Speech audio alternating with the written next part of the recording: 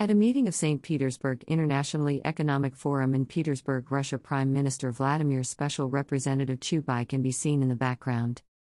In December 2020, Mr. Chubais was appointed as Mr. Putin's special representative. Mr. Anatoly Chubais has resigned from his position as President Vladimir Putin's diplomatic envoy, making him the highest-ranking official to step down since Russia's invasion of Ukraine. His wife, according to Russian media, was with him when he was arrested.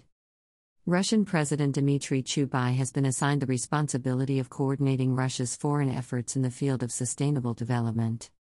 Immediately following the outbreak of the war, in what was widely interpreted as a critical gesture, he uploaded an image of an opposition person who had been assassinated. On the anniversary of Boris Nemtsov's death in front of the Kremlin, there was no comment to accompany his Facebook photo of Nemtsov. As of this writing, he has made no public statement regarding his resignation. Reuters reported that he had departed Russia as well as stepping down as President Putin's special representative, according to a source at the TASS news agency. It is true that Chubais has chosen to step down. However, whether he has left Russia or remained is entirely up to him. Mr. Peskov, the Kremlin's press secretary, confirmed the news. Read more. Ashley Barty, the world's best tennis player, has retired. Walking Dead actor Moses J. Mosley cause of death revealed. Amanda Bynes' conservatorship is expected to end following judge's tentative ruling. With the exception of Mr. Peskov and Foreign Minister Sergei Lavrov, just a few members of the president's inner circle have been seen in public in the recent months. According to Ukrainian presidential advisor Mikhailo Podolyak, it was interesting that Russia's senior security leaders, Defense Minister Sergei Shoigu and Chief of Staff Valery Gerasimov, were nowhere to be found, along with the heads of the country's secret agencies, during the meeting in Ukraine. Despite holding the position of Special Representative for Relations with International Organizations, Chubais was not regarded as a Kremlin insider by the public at large. Most people are familiar with him for his contentious role in seeking to overhaul Russia's economy in the 1990s, following its disintegration from the Soviet Union. Privatizations increased dramatically under President Boris Yeltsin's administration, resulting in a significant increase in the wealth of oligarchs. Chubais departure. Mr. Chubais' departure did not go over well with members of the opposition. Rather than acting out of fear for his own skin and his own money, Alexei Navalny's spokeswoman, Kira Yarmysh, put doubt on allegations that the protest was an anti-war demonstration. As a result of the government's crackdown on criticism of the invasion, which began on February 24, state-run media are only allowed to refer to it as a special military operation. In addition to Channel 1 editor Marina Ovsyannikova, who put up a poster reading "Stop the War" during a primetime news show, warning Russians that they were being lied to, several other state-run television journalists have quit.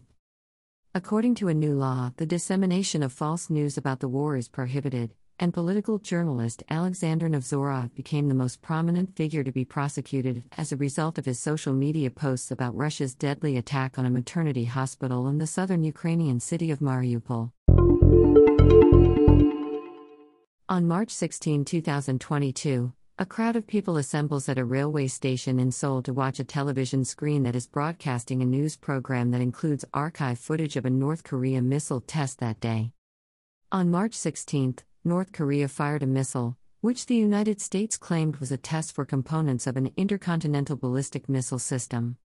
North Korea has conducted its first intercontinental ballistic missile, ICBM, test since 2017, according to South Korea and Japan.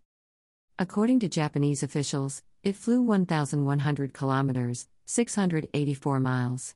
After more than an hour of flight, it came down in Japanese waters.